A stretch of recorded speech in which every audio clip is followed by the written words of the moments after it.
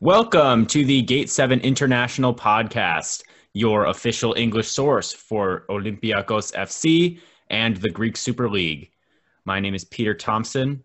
We are here with the sixth midweek series where we'll be covering all sorts of Greek football. I'm here with Lambros Sirmos, Adi Bouloubasis, and a returning special guest, Stephen Kountourou from Hellas Football. Folks who have watched Stephen's first episode where we discussed the national team will know that he did such a good job that he's earned himself a second invitation to the pod. Stephen, how are you doing today? Yeah, also they say, hi guys. Thank you so much for having me back. I've been really looking forward to coming back, especially now that Olympiakos have qualified for the Champions League group stage. So, yeah, like I said, very, very excited to talk about that. Woohoo! Yes, we've done it. Got a second call up.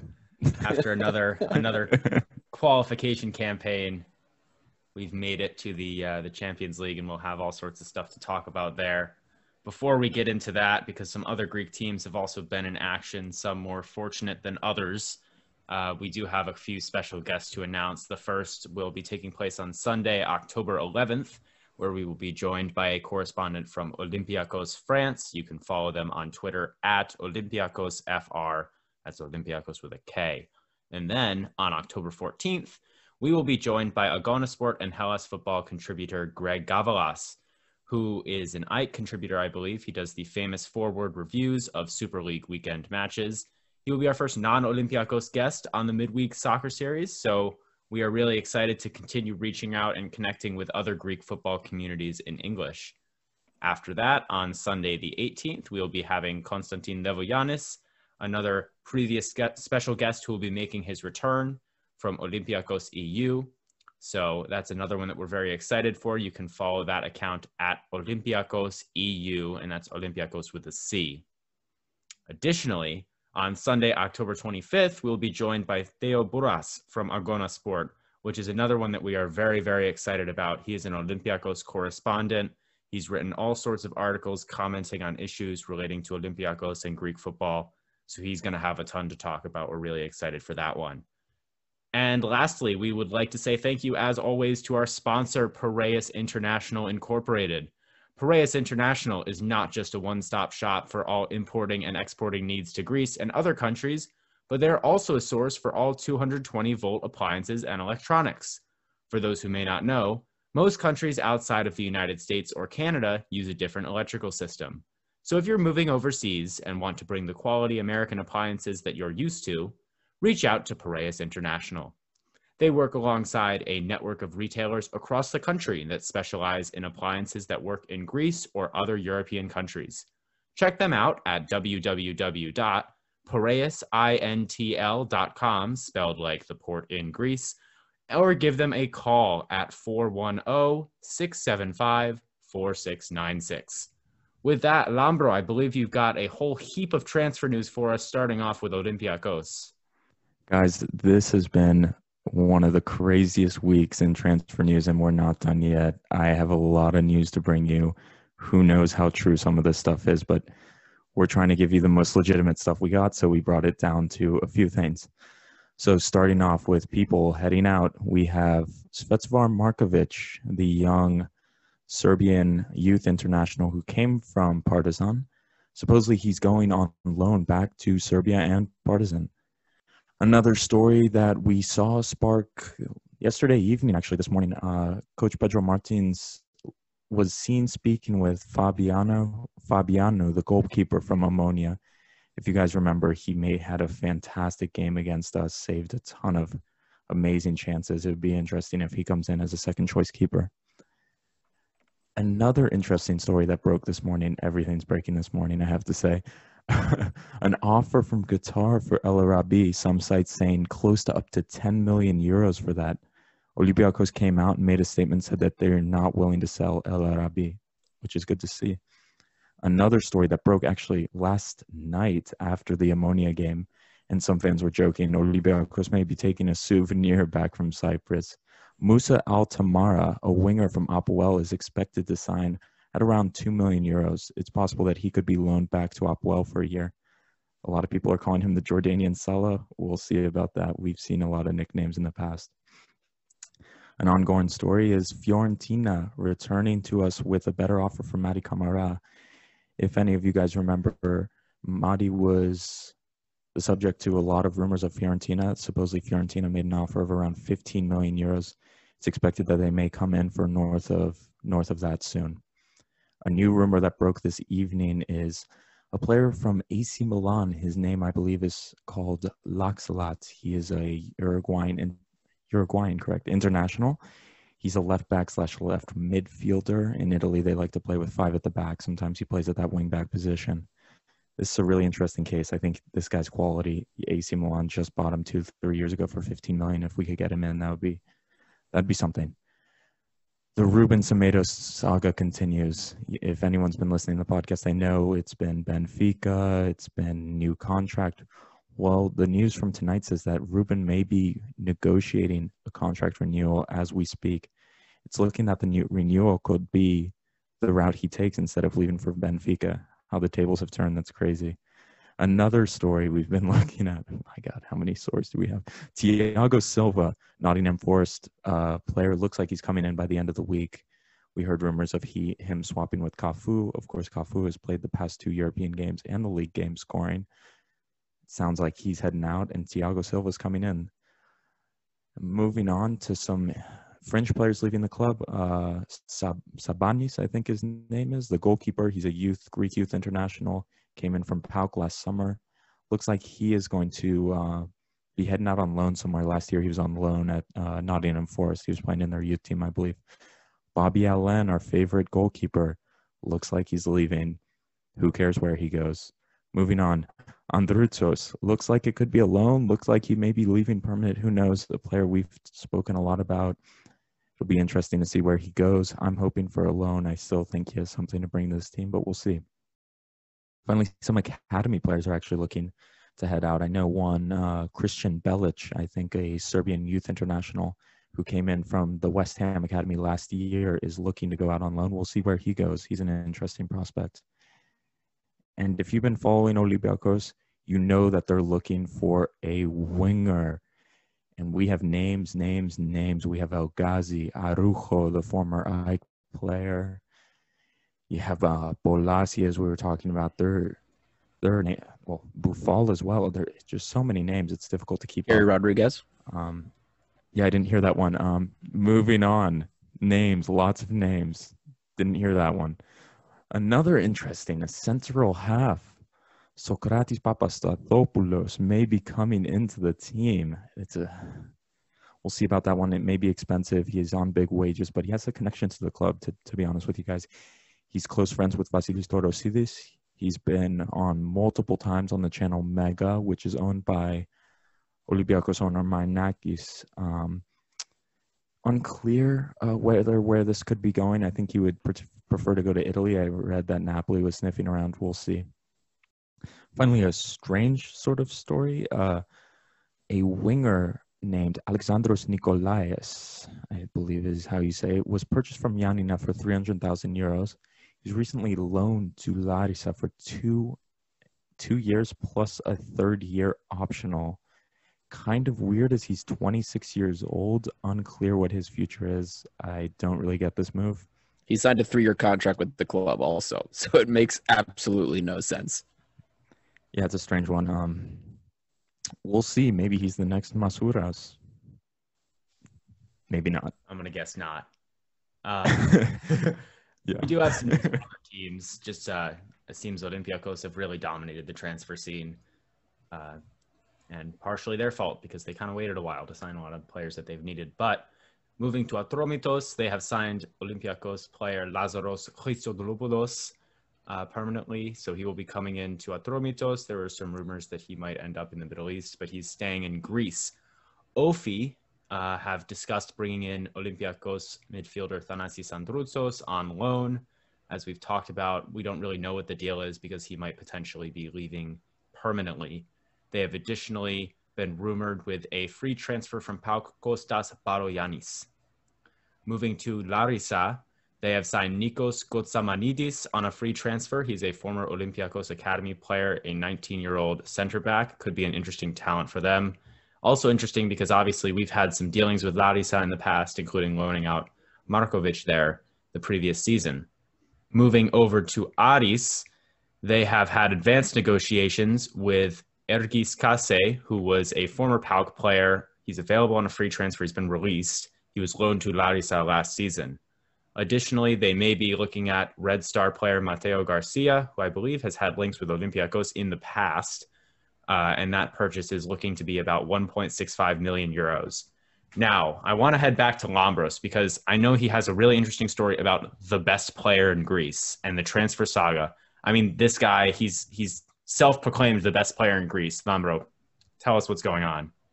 Yeah, guys. So the best winger in all of Greece, everyone knows who he is. Amar Warda, Egyptian international, huge talent. Supposedly had offers from Olympiakos and Aris, only according to himself. Signed a massive contract with Volos, one of the biggest teams in Greece. He gave a massive interview in which he went on and on about how he's the best player in Greece. He even went on to some point about how him and Zlatan are similar as they both got coronavirus and how he was unlucky and he would have played for PAOK in the Champions League qualifiers. One of the best interviews I've ever seen. This is top player. We finally found someone less reliable than the Greek press. I mean, this guy just seemed to just spit lies left and right. I mean, it was honestly a bit impressive. It's amazing. He even said that he was like a son to Savidis and that Savidis loved him like one. Amazing. But there were other forces at PAOK that wanted him to fail. I mean, he chose to play for Volos over Aris or Olympiakos, guys. I guess it's just like a big fish in a small pond situation. I don't really know. Maybe he wanted to prove himself in a club like Volos. I'm not quite sure, but either way, we'll see how he does.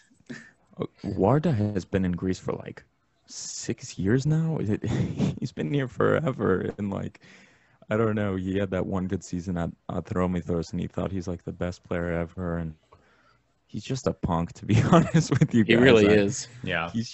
But this interview was just hilarious. It was like the narcissism and ego were so big for a player who plays for Volos and was like never done anything in his career other than like play a few times for Egypt. It's kind of impressive. Just a funny story overall. Speaking of him playing for Egypt, I'm pretty sure he was in their 2018 World Cup squad, if I recall. I think he did play. If I could be wrong, but I'm pretty sure he did play that. No, I'm not sure. Competition. But yeah, I mean, like we said, he had a really good season at Atromitos a few seasons ago, and he clearly thought that after that he would be a mainstay in the PAOK squad or even the first team, depending on how big his expectations were. And it hasn't really worked out for him, and all the best to him. But he's not a high enough level of a player to even play for PAOK, in my opinion.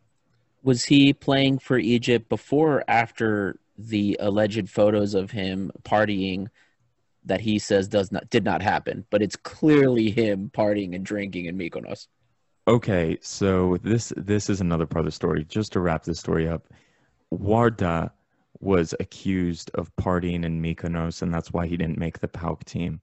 Warda replied, the only drink he drinks is Freddo Espresso, and he drinks it schietto without any sugar.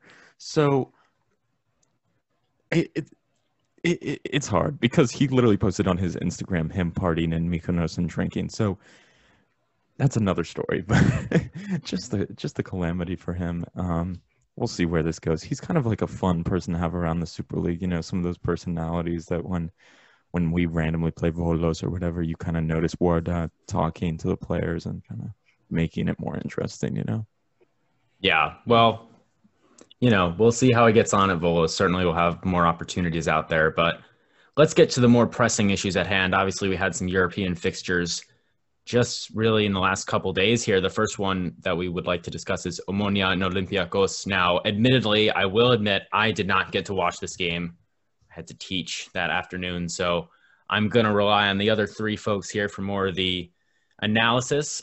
Pretty much all I have is just reading through the group chat after the game and hearing Lambro mistake Jan and Villa for other players on the team over and over again. But I mean, it's a decent result, but at the end of the day, it's got us through. So, Lambro, what are your thoughts? How dare you, Peter? How dare you? Jan and Villa, probably my man of the match. All the passes he made were definitely him making those passes. And the analytics tell a different story. They tell a much different story. And maybe I had an illegal stream somewhere, and okay, the quality wasn't so good. I may have missed some of the Jan and Villa passes, but Jan and Villa's class. That's all I'm going to say to start off. I mean, yeah, speaking of dodgy streams, I mean, having assumed that BT Sport wouldn't have televised this, because BT Sport normally are not the most reliable of places to watch like a Greek team play. I did watch the first leg in Berea. I watched that on a very dodgy stream, and then having realised that they had played it out on BT Sport, I then watched the second leg in Cyprus on BT Sport, where the quality was much better, and I got to see all the amazing chest downs that Mvia did and pass them straight to the opponent. But you know what? In his defence, and I actually thought this was his best game so far for Olympiakos. I was happy with how he played. I think there were times where he spread the ball well. I think he defended well too. I was happy with him. He seems to be gelling with Gamara and Boukalakis as well. Absolutely. I definitely think he had a great game. There's no doubt about that. We just love poking fun at Lambro for just about anything. But more on the game itself, Olympiakos, I thought, did a better job of breaking down the Omonia defense in this game compared to the first leg. The difference here was that the goalkeeper was phenomenal. I mean, there was nothing that we could do apparently to get by him. Radejevic had 2 opportunities that were, I mean, he should have scored on both of those. Unfortunately, it didn't materialize. Two good saves, maybe some bad shot placement by him. But there were some individuals that didn't think we broke down Amonia's defense. We definitely did. I mean, you don't get 28 shots with 10 on target by not breaking the defense down. The defense we got through. It was just the goalkeeper we didn't. Dominated possession as was expected, and I think the game was much more open because Omonia was forced to play more open with a 2-goal deficit. And there was that instance as well where El Arabi, I think it was in the second half, he was in front of Fabiano, and instead of taking the shot, he went down. And I just thought, you don't need to go down there. Just at least try and get a shot off. Because even if he parries it off and it falls onto another Olympiakos player, like Rangelovic was on his right, he could have maybe, I don't know, he could have maybe tried to take a second shot from that. But yeah, I was surprised at how good Fabiano was. And he was phenomenal against us, quite frankly. Yeah, and just to give some Omonia some respect, 2 of their key players were actually out. I think they're the suspected coronavirus positive cases. The Brazilian winger Thiago, who did absolutely nothing in the first leg and looked terrible to me, but also experienced midfielder ex-Wigan player Jordi Gomez, who I actually rated. I thought he was decent. He's now 35, 36 years old. He was also out. I think he's a mainstay. I think he's literally their captain. So it was definitely tough for them going without 2 of their starting players. I thought their striker was just incompetent. Duris was his name. I don't remember. Yes. Maybe was that his name? Yeah. He was completely poor, and I know in the first leg they had that 19-year-old from Basel who was playing, and he weighed like 5 pounds soaking wet, and Ruben Semedo sent him back to Switzerland. It was really bad. He was like down for like 5 minutes after needed it back. Maybe he was a little too lightweight for what they needed, but the other guy was just incompetent, very poor. Thinking of it, they definitely had a few chances, I would say. They had a penalty shout from Ba. If you remember, he went in with strongly into their player. And the announcer I was listening to was definitely calling for a penalty, but I don't know. That would have been a bit soft. He got the ball for me. But yeah, they did have a few chances, I would say.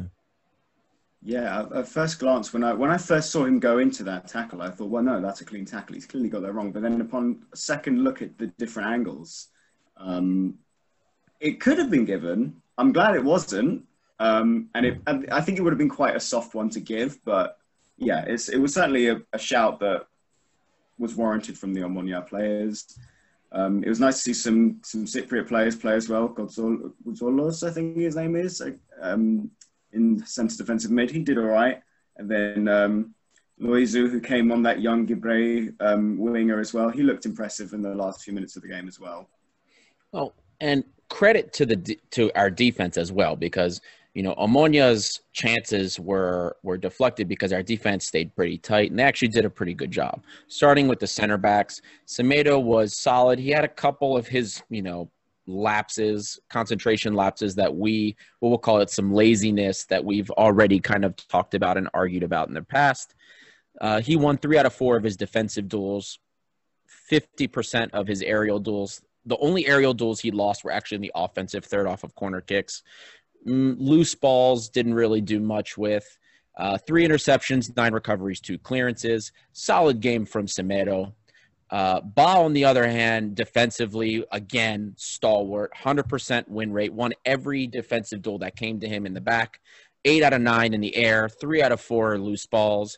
I mean, in terms of total duels altogether, 14 for 16, incredible win rate on those, 2 interceptions, 9 recoveries, 1 clearance. I saw with the center backs, our previous guest, Christian Legas, he had done some ratings.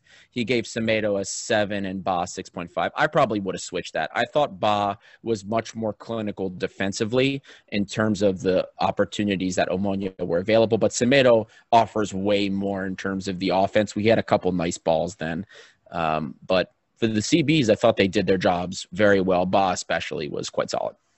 Yeah, I immediately sent to you guys at the beginning of the game, Semedo was just so sloppy. He gave away a few passes, and then I think he marked a guy tightly, and he got him behind, and they had a really good chance. It was literally the first minute of the game. But after that, I thought he really locked it down, and the Greek reaction, not the diaspora, but the Greeks and Greece reaction was like, this was a great game from Semedo. We need to keep him at all costs. And I don't know about that. That's a little – I rate Semedo, but yeah, sometimes the laziness at the beginning of the game was kind of sad to see. But he did turn it on. It's once he got more comfortable, I felt. Yeah, I after hearing you guys talk about it, I think it was the last podcast you guys did, the Christian. I was just like, I made like an extra effort to look at Semedo, especially early on in the game, to see about, like, to have a look at those lack of urgency, like on the ball and such. And yeah, I really saw it. He was just so, it wasn't even a calmness. It was just a laziness at times. He would just chest it down. I think there was a time where he tried to like kind of scuff the ball to Bar, Yep. and he nearly gave away possession completely on the counter-attack for Omonia. And I just thought, nah, like, like he did switch it on eventually, and he did look, as good as he usually has been ever since he's arrived at Olympiakos. But he can't do that in Europe, like in the group stage. He is our best defender, but he can't do that against tough opposition, against an actual like high-level Champions League side, whoever they are. You can't do that in the group stage. I have one snarky-ish comment to say to Semedo. You said he's won everything. Well, we drew yesterday, so that's really all I have to say about that. But I think it's a good point, and I think what happens a lot of times is like you get used to being able to coast, as they say, and Semedo can get away with it against Greek teams or maybe in the qualifiers even. But I mean, we could get Barcelona, Bayern Munich. We could get, all these good teams. We're going to probably have to be playing against some massive sides in the group stage. If you think Semedo can get away with that in those games, you're wrong. And honestly, it becomes a bit of a habit with, playing in a complacent manner. It gets very easy to just always switch off. And I won't be surprised if we're playing in a big game and he does that and gives away a penalty or gets sent off or gives away a goal. He's been doing it so much and gotten used to it. Yeah, and I think the one hope is if he stays, so it's still up in the air, If he stays, maybe his mind, he checks back in, he may have been coasting these past few weeks knowing I'm off to Benfica or I'm getting a new contract, so these mental mistakes, I think, have always been there. There's mental laziness, but I think it's picked up recently with the transfer rumors and signing the new contract stuff. So hopefully it goes away if he stays, and if he signs a new contract, we'll see. And I think it comes from a place of frustration, not because he's like, I don't know, he's one of those bottler kind of defenders we've had in the past who just can't live up to the big games. He is one of the most talented defenders we have had in the last decade. And we want him to perform at that level 100%. I've said this before, and I think I said it before in the last time I came on. We don't want players who come to Olympiakos and play for 6 games in the Champions League group stage, maybe get Europa League, maybe get round of 16, and then just kind of try to walk it in the Greek Super League. Because the Greek Super League isn't nowhere near the same level as the Champions League. It's nowhere near the same level as a lot of other major leagues in Europe, but you still have to put in effort 100% every game, and that's what's most frustrating about Semedo. It's just he's so good, and yet he needs to kind of bring that to the team every single game. You're 100% correct. And hopefully now that the transfer season is about to die down, it's going to end next week. So hopefully we see a little bit more focus out of him. Now, moving on from the center backs, I thought our wing backs did pretty well. Holebas in particular, I thought had a better second leg than first leg with Omonia. He actually had a couple days rest. Guys, he's played 4 games in 10 days. He is not at the age where he could do that. He's not supposed to be our day in, day out left back. But all things considered, I think he had a better game this time than he did in the first leg. He had 2 decent long shots. A really nice long pass that went into the final third. That was in the first half. He tried to dribble down the wing when we were trying to continue to open things up. Wasn't super successful, but he did. The effort was there. Connected his only cross. He had 2 really nice progressive runs off of off of counters, I should say. Only won 2 out of 7 offensive duels. Didn't really do super well under pressure. He had 1 shot assist and then 3 passes into the penalty area. Again, much better, much more effective than the first leg. Defensively, solid. Won 2 out of 3 defensive duels, 2 out of 3 in the air. Didn't win any loose balls. Had 2 occasions where he tried. 1 interception, 6 recoveries. Decent from him. Rafinha was constantly involved, lots of touches on the ball, but not quite as pivotal to our offense as he was in the first leg. 0 shot assists, missed his only cross, 7 attempted passes into the final third, but it was really only a couple that were actually meaningful, that actually led to anything. His only attempted through ball wasn't successful. So, again, not bad, though. Defensively also, he won most of his duels. 2 recoveries, it looks like, so didn't have to do as much better in the first leg, more pivotal to our attack, but he was constantly involved in the build-up.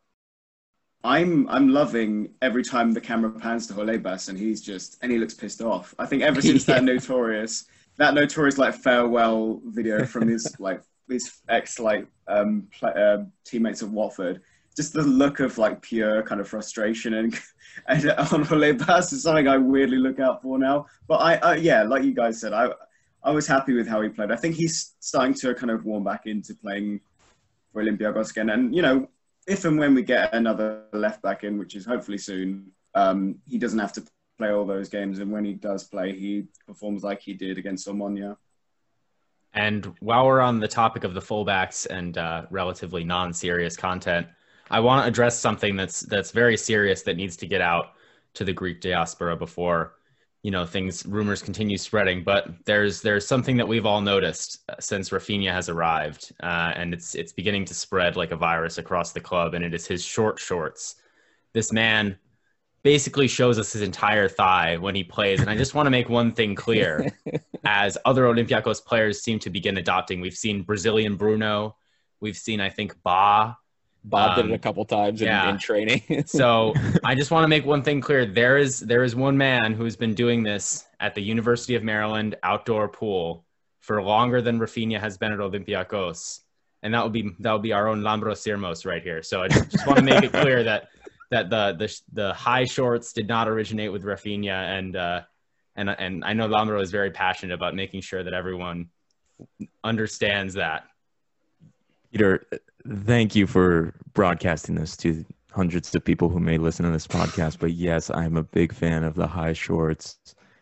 And even as Danny Ceballos brought out, working out now, high shorts are in. They're back. Rafinha has demonstrated they are a thing. It's a style. It's a thing. This thing is spreading faster than COVID is too. Every time I see pictures from training, there's a different It's more player. of them. It's just more It's of them. hilarious. Comfortable. This is crazy. It's so comfortable. It's so comfortable. You guys are sleeping on it. You got to try it out. Anyway, one comment on the fullbacks from me. Holebas has done pretty well this last game, actually, I thought. And the way the system we play in that 4-3-3, he's kind of left a bit on an island because Valbuena kind of just goes anywhere. He doesn't really stick to positions. Yeah. So he has no winger tracking back to support him. So he's kind of just left there. I guess you could say Bouhalakis and Mvia kind of cover a bit almost as a winger. Sometimes they rotate. But yeah, a lot of times he gets isolated there, left on his own, and I think he held up pretty strong. I think Ammonia definitely were testing him, and the first leg they were going at him, especially there at the end of the game. If you guys remember, they brought on the ex-Ghanaian international, Asante, I want to say his name is, and the Cypriot player, they brought him on and loaded up the side and went after him, and it was a bit of a mess. But I think he held his own, and again, we discussed this on a last podcast, but I don't blame Holebas for the poor performances. I think the guy hasn't played football since January. Now he's played 4 games in 10 days.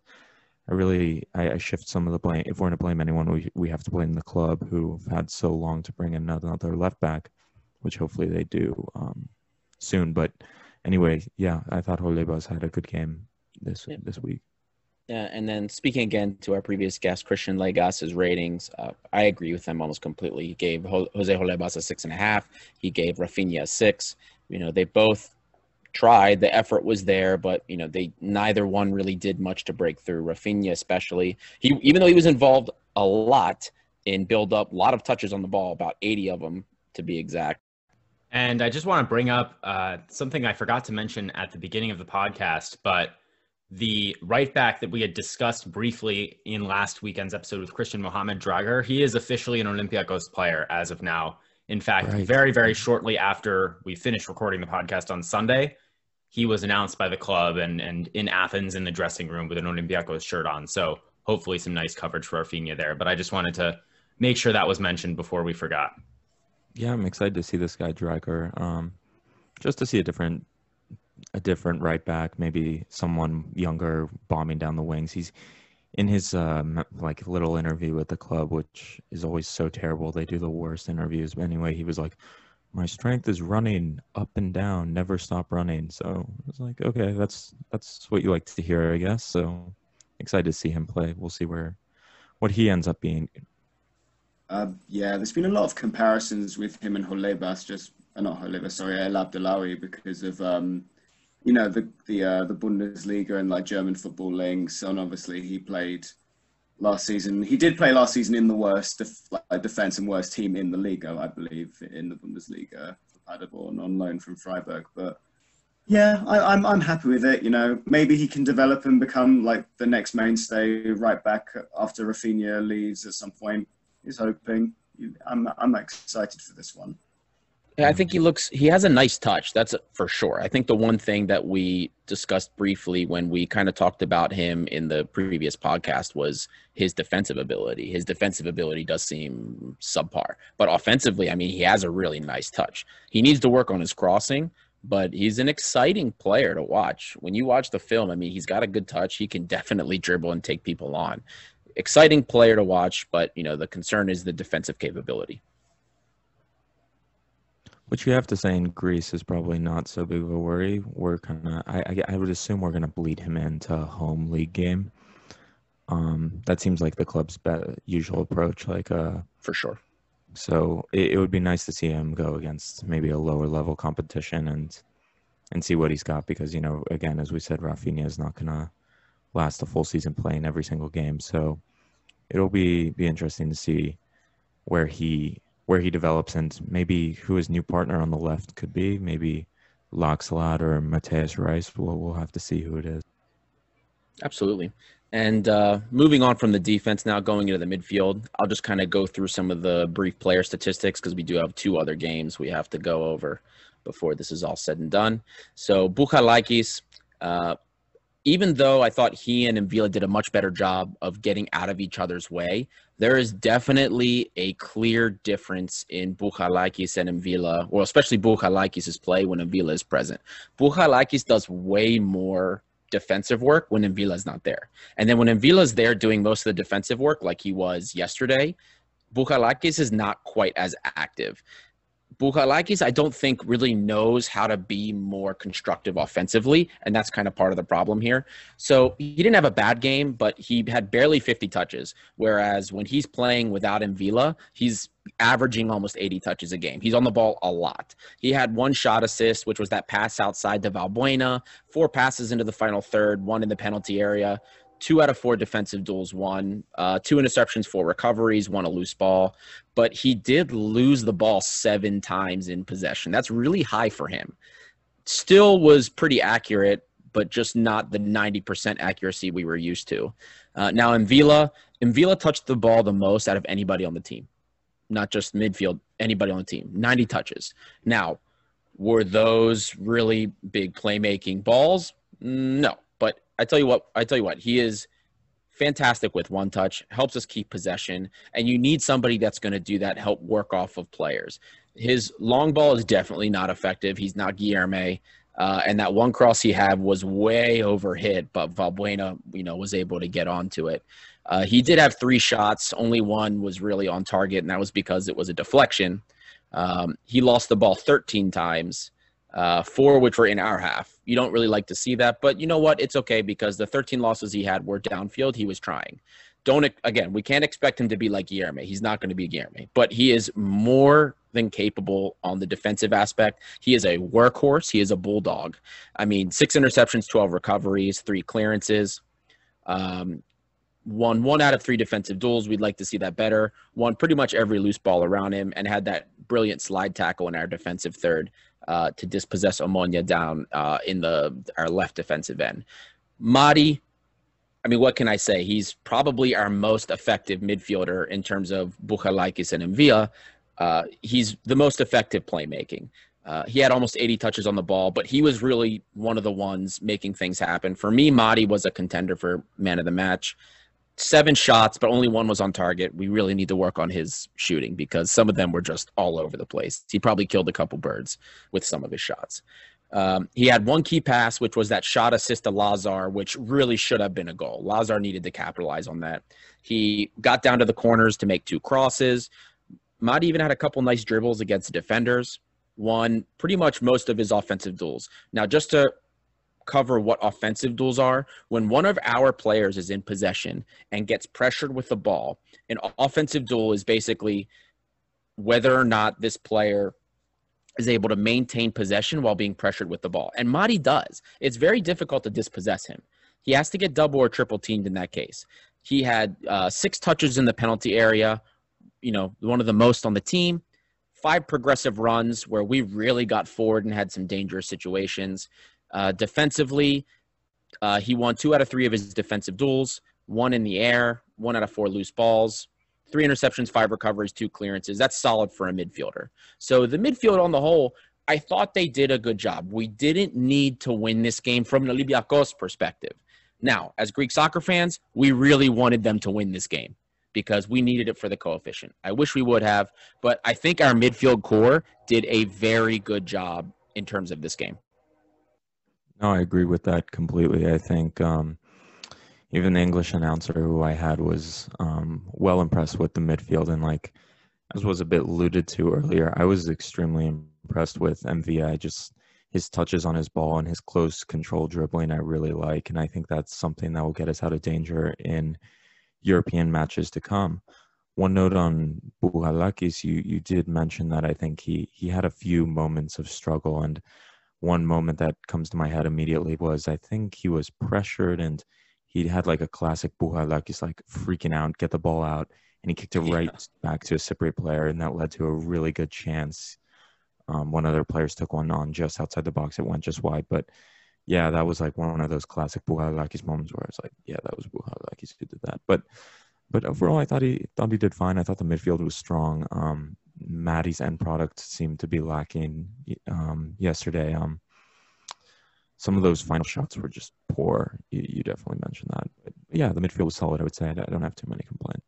Yeah, and that was reflected also in Christian's ratings. Again, Christian joined us this past Sunday. He had Madi and Bouhalakis at a 7, Jan and Vila at a 6.5.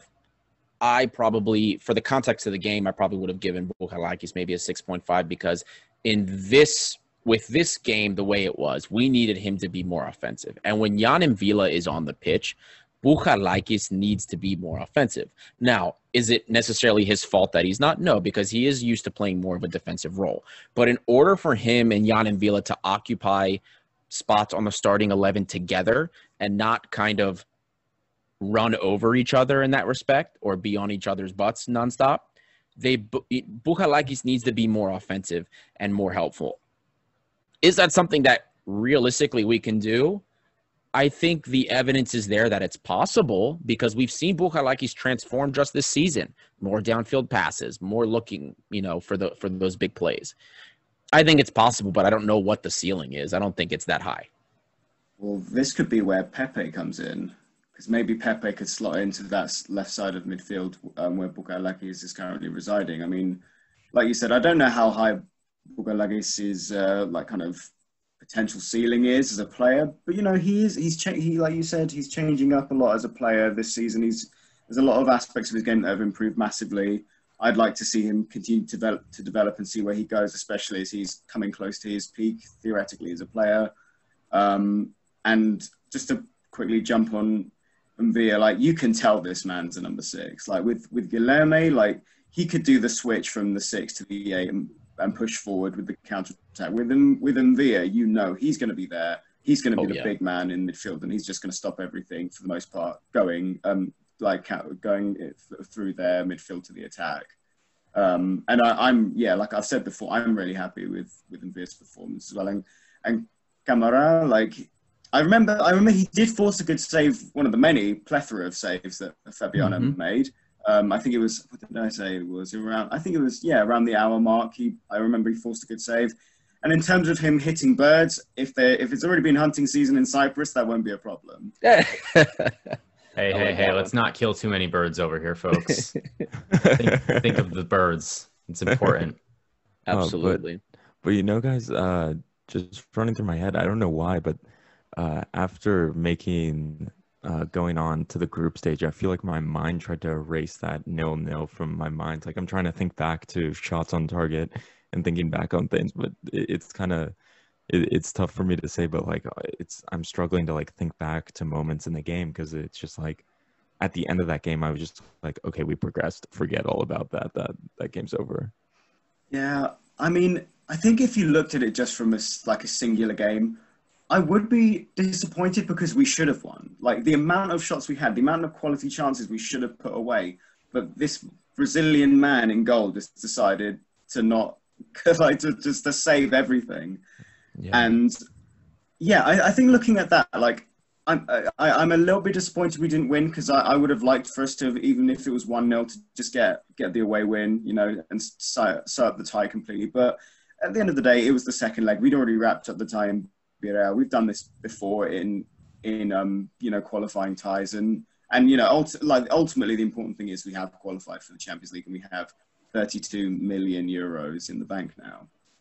Yeah, and one thing I don't want to harp on, I think our podcast listeners are starting to get this, but if we had a quality winger, I think we score a goal yesterday. I just think the quality there, the final goal, the final shot, the final creation is just lacking from both Rangelovic and Masuras, and I think this game could play out in Europe if we don't have a quality winger where we create, we have chances, but we don't finish. It kind of, I think of early on in that Arsenal first leg where we just couldn't finish early, and that kind of just screwed us in the end because Arsenal built into the game. We just need that final quality. I know Valbuena and Fortunis are the two who come to our minds instantly, but if one of them's injured or if one of them can't play, you know, or both of them can't play, we just need that, you know what I mean? Just that final,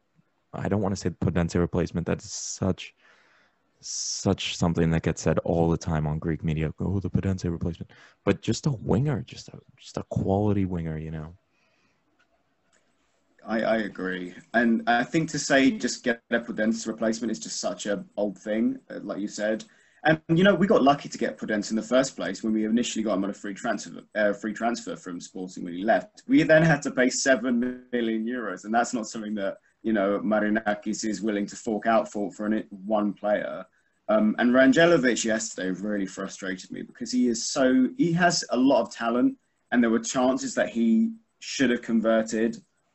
But there were also times where he just kind of fell out of the game, became a bit invisible. And then Masouras, for me, like he confuses me as well because he clearly has purple patches where he will go and score, he'll create, he's looking great, and he works hard up and down the wing, both attacking and defending. But then there's times when I'm just like, can he perform in Europe? Because in the Super League, he is a great Super League player, but can he make that step up and become like a truly great player in Europe? Because we've said it about him for the national team as well. Can he step up for the national team? Quite lately, it's been few and far between, and sometimes in Europe that's been the case as well. You're absolutely correct. You know, speaking to Lazar, you know, he super disappointing for me as well.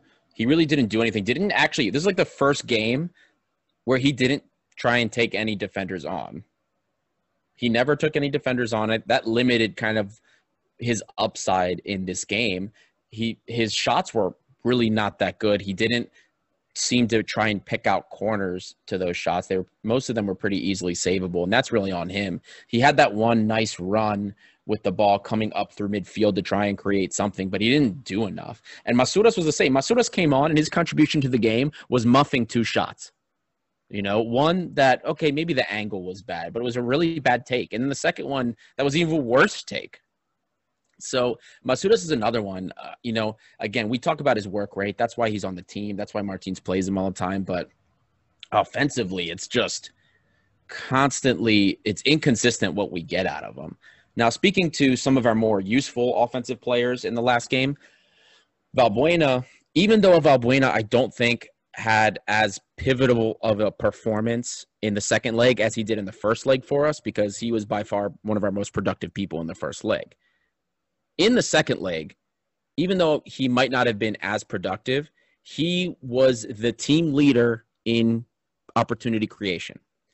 7 shot assists. He had 2 key passes. One that was from that volley interplay with him and El Arabi when they were just bumping the ball to each other, and then he hit it on, and El Arabi, of course, couldn't finish that.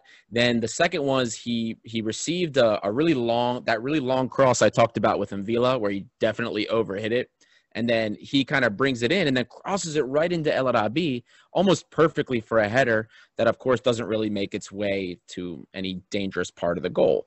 He had 2 really nice long passes. He had 2 great shots, by the way, that were blocked by the keeper. One from the free kick, and then the one that Bouchalaikis had passed to him, and he kind of just took the touch to the right and shot it far corner. The keeper blocked it. Dribbled past Ammonia defenders with ease. I mean, every time he had the ball down the corner, nobody could really stop him. 10 attempted passes into the penalty area, 6 successful. He had 6 recoveries, didn't really do as much defensively, but he was on what I would consider more of an off game. Probably our best player. And for me, I'm looking at man of the match for him because he was the one that was closest to bringing us opportunities. And that was reflected in the X-goal generation metric. Then lastly, of course, we had El Arabi on that offensive third. Also dribbled pretty well, pressed well, 4 shots, 2 on target. Did okay dribbling against defenders, held the ball up well. Unfortunately, he also couldn't get that goal. I said the King of Qatar was back. He kind of came back to earth a little bit yesterday. He did have 2 nice progressive runs as well. Tried to break into that penalty area, had a key pass. Offensive unit I thought we could have seen more out of, but Valbuena was definitely probably my man of the match for this. Yeah, Ruben Semedo, take notes. This is how to be a true professional of the game. Like this man, I can't think of a game where I've genuinely thought this guy has not put 100% in Mateo Valbuena. Like he's just he could so easily just be at the time of his career where he's like, I've done it all. I could so just easily just stay in Turkey. I'll go to the Middle East and earn a load of money, or go back to France and play for like a middling side or whatever. But like, no, he's put the effort from day one in for this team, and I think he's such a good role model and such a good leader in the squad as well. And like you said, it wasn't like his greatest performance, but you could tell the effort was still there, and he still caused a lot of problems for the Omonia defense. And yeah, I have nothing really bad to say about Valbuena ever. And El Arabi, like I've said before, got very unlucky. He went down for a penalty. I've wrote here. I think he kind of maybe tried to get a penalty claim, but it was waved away. Yeah. And it probably wasn't a penalty either. That was the headlock. Yeah, that was the headlock. Yeah, that was the headlock. He got RKO'd in the box. But yeah, I like I said, the forwards did everything other than score, which is kind of what they need to do. But I thought their effort was great. Yeah, and just talking about Valbuena, when you mentioned like, oh, he could just play in the Middle East now at his age, and made me think of a player, similar age, similar generation, a star. Wesley Schneider is the same age as Matthew Valbuena, and he was gone to the Middle East and Turkey, and he's now retired and like 40 pounds overweight and just like washed up can be. And they're the same exact age, so like two players who I think were, maybe Schneider was a better player in his prime, of course, but like the end of their careers couldn't be any more different, and just like giving it all, you have to love the game to be giving it all on a Tuesday night in Cyprus, when the game could be locked, it shows how much he loves the game. And he's so fit too. He's so strong, and he's running, and he's playing. He's making it through all of these games. It's astonishing, really. And he's a role model, and I'm happy he's around, really, for Madi Camara, for Cissé, and for Ba, these French speaking guys, to really look up to someone, Yeah, just to jump on what Lambros said, I like what you said about a Tuesday night in Cyprus. I think that's a great saying. Because obviously in the UK you have a Tuesday or cold wet. I think it was cold wet Tuesday night in Stoke, and for me it's going to be a very humid Tuesday night in Cyprus. Yeah.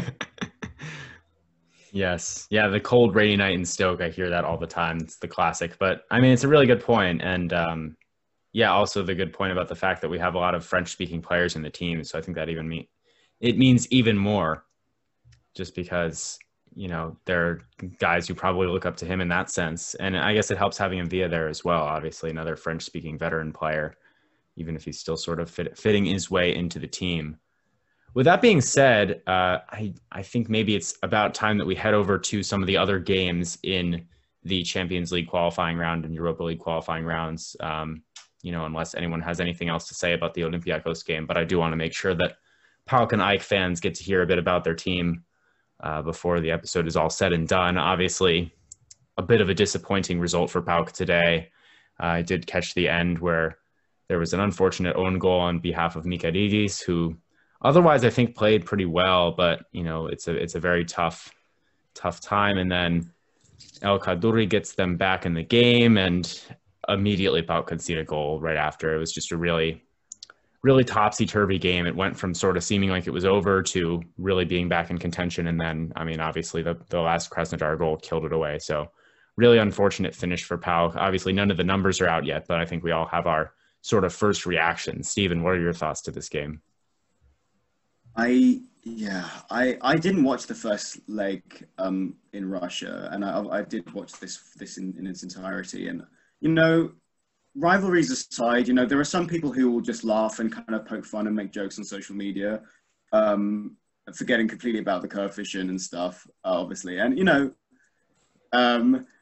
I did feel sorry for PAOK. You know, it was just the manner in which they went out of the Champions League, and it just would have been nice to have seen two Greek sides play in the Champions League. You know, yeah, just Michaelidis with the away, like it was the most beautiful own goal I think I've ever seen. Like he basically rainbow flicked it over himself and passed the keeper, but that was just, you could tell like he on his face, like he couldn't believe it, and I don't think anyone could. And then we were all talking about it on the group chat, the Hellas group chat, and we were just all saying that's it. And then El Kaduri scores, and I was just like, oh, maybe it's back on. And then as I said that, Krasnodar go up the pitch and score it for the means that PAOK had to have scored 4 goals to get through. And I just thought, oh well, that's it then. And it was disappointing. Yeah, and you know, you were saying there's some Greek fans who like to make fun of PAOK and post memes. Well, that is me. I love posting the memes and making fun of PAOK. I know this is our Greek midweek special, but I'm gonna give a little truth bomb. This is typical PAOK. I'm sorry, this is typical PAOK. You made it all the way to the final playoff round, and you sell your starting striker and one of your best young players a week before the tie. Are you insane? Who runs this club? And you bring in a right back, Moussa Wagué, the star from Barcelona. I'm sorry, Peter. I think he killed like 3 or 4 birds with his crosses today. I thought it was Luka Vintra on the pitch today. It was poor. I would have kept Crespo on. I would have kept Crespo on and used that sub for someone else, because defensively they went down with Wagué on the field. To be honest with you, this is Barcelona wonder kid. We'll see about that. It's just shocking management from PAOK, from the chairman, who I would guess would be Savidis, or the son. What's the son's name? It's his son. Oh, no, his son is vice. I think his son is the vice president, I think. Okay, so Ivan doesn't speak Greek, but the son does, I think. So I think he's more involved in the day-to-day stuff. I don't know, but it's so incompetent. You have to be incredibly incompetent to sell your starting striker. We all have our opinion. Chuba Akpom, his finishing is poor, blah blah blah. But a player who's been with you for 2 years and been through all the progressions, like it's terrible business. I mean, I think the problem with Crespo in this game was he just kept giving the ball away. The amount of times he would just get the ball to his feet, he would try to pass it, it would go straight to a Krasnodar player, or he would bring the ball down and just lose possession. I just felt like the change was necessary, but it maybe wasn't the correct change that PAOK should have made at the time. And just, yeah, I'll be devil's advocate, Lambros. We Olympiakos have sold players at the worst of times, mid-season and like before integral European ties as well, i.e. Kostas Mitroglou to Fulham, and this last season Bordenst, which we probably couldn't have said no to anyway, but Bordenst to Wolves after we were about on the verge of playing Arsenal, which we did eventually get through anyway. But yeah, everyone's a culprit of it. But in this tie where PAOK haven't ever reached the Champions League group stage, they needed their best players, and they shouldn't have sold. I do agree, they shouldn't have sold their best striker. Yeah, just quick comment. There's levels to our transfers and to PAOK's transfers. We sell players for 20 million euros, 15 million euros. Those are offers you don't turn down. PAOK sell Chuba Akpom after sell-on fee for like 1.3 million euros to a championship team, and Limnios for like 3 million to a Bundesliga team.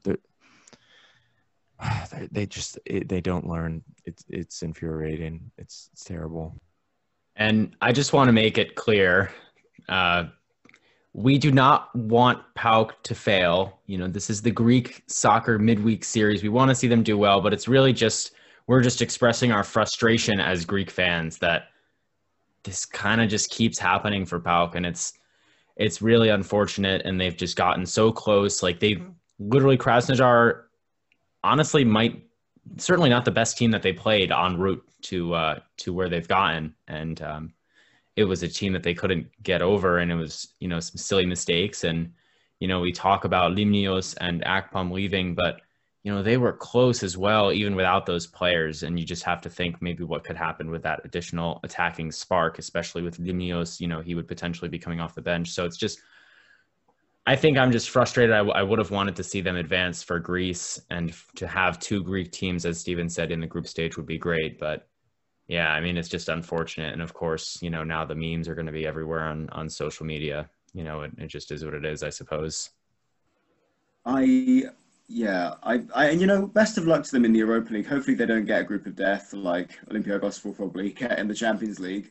But I think it was also the setup of this side. It just didn't make sense. Like, Solis started at striker, and I thought, yeah, he's a very talented kid, but like, why start him as striker? Start him on the left, or even the right, where he naturally plays. Bring on your new striker, Golak, who they signed recently.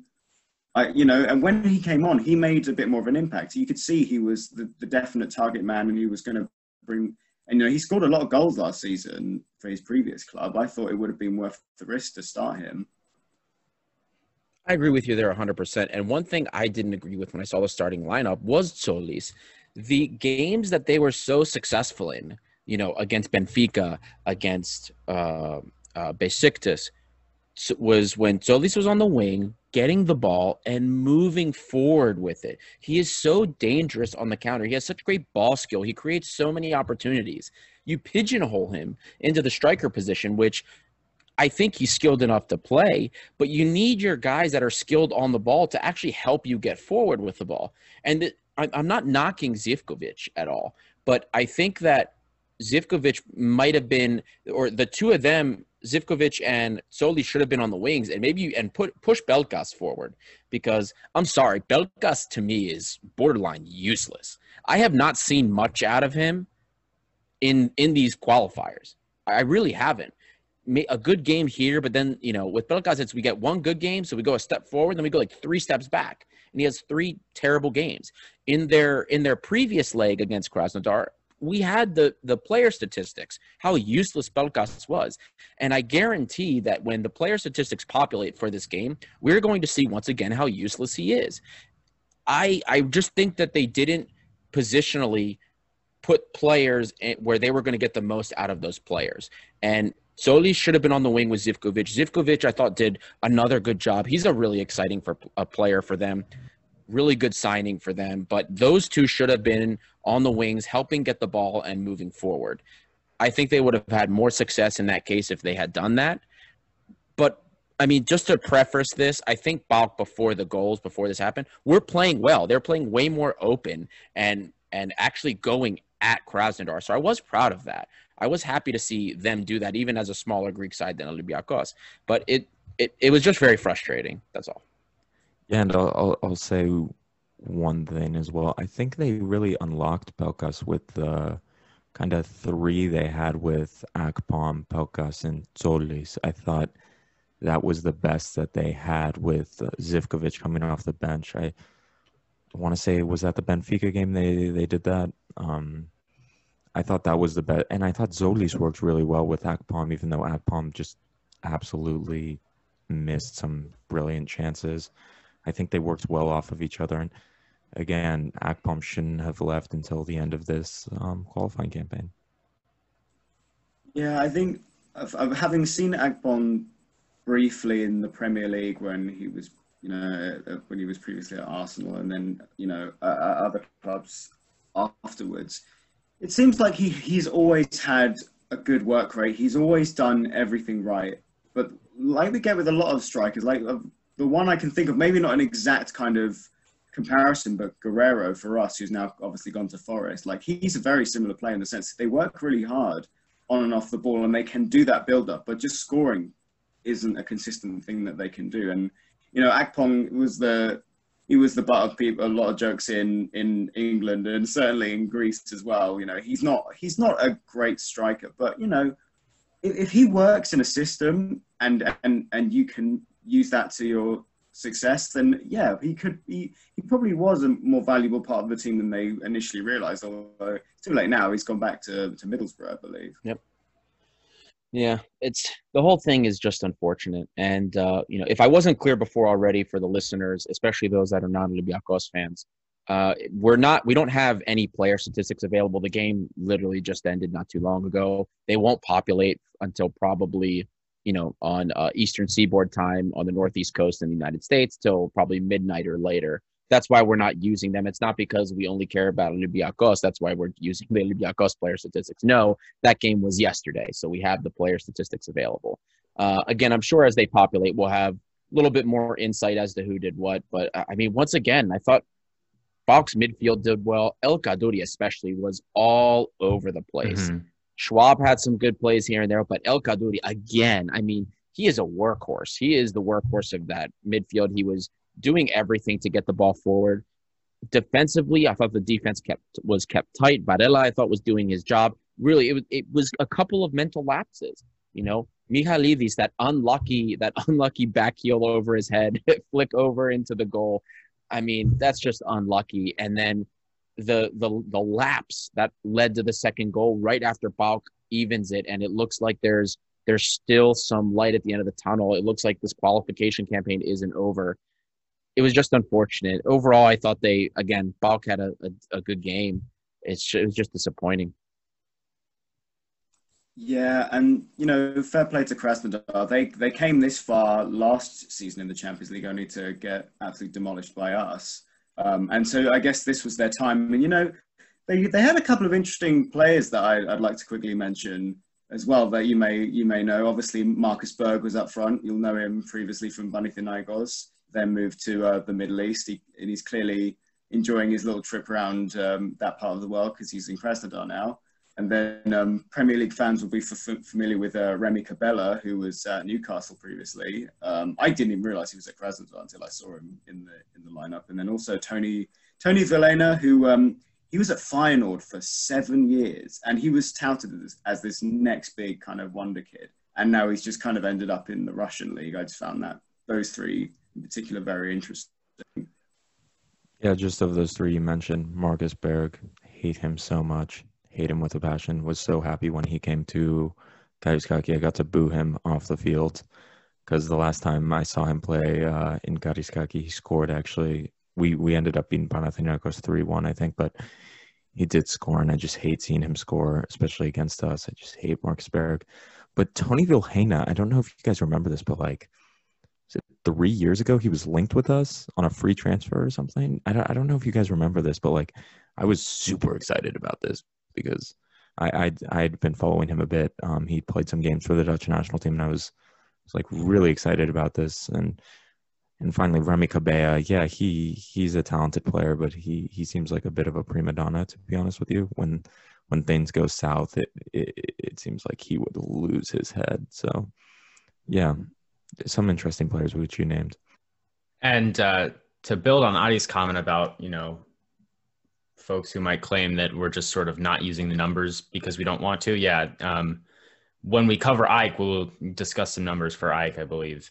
But I also want to say that for the coefficient, it's certainly not over for PAOK. Obviously, they'll be into the Europa League. And that might give them an opportunity to win some games in their group stage. As I think we already said, hopefully they don't get a horrible draw.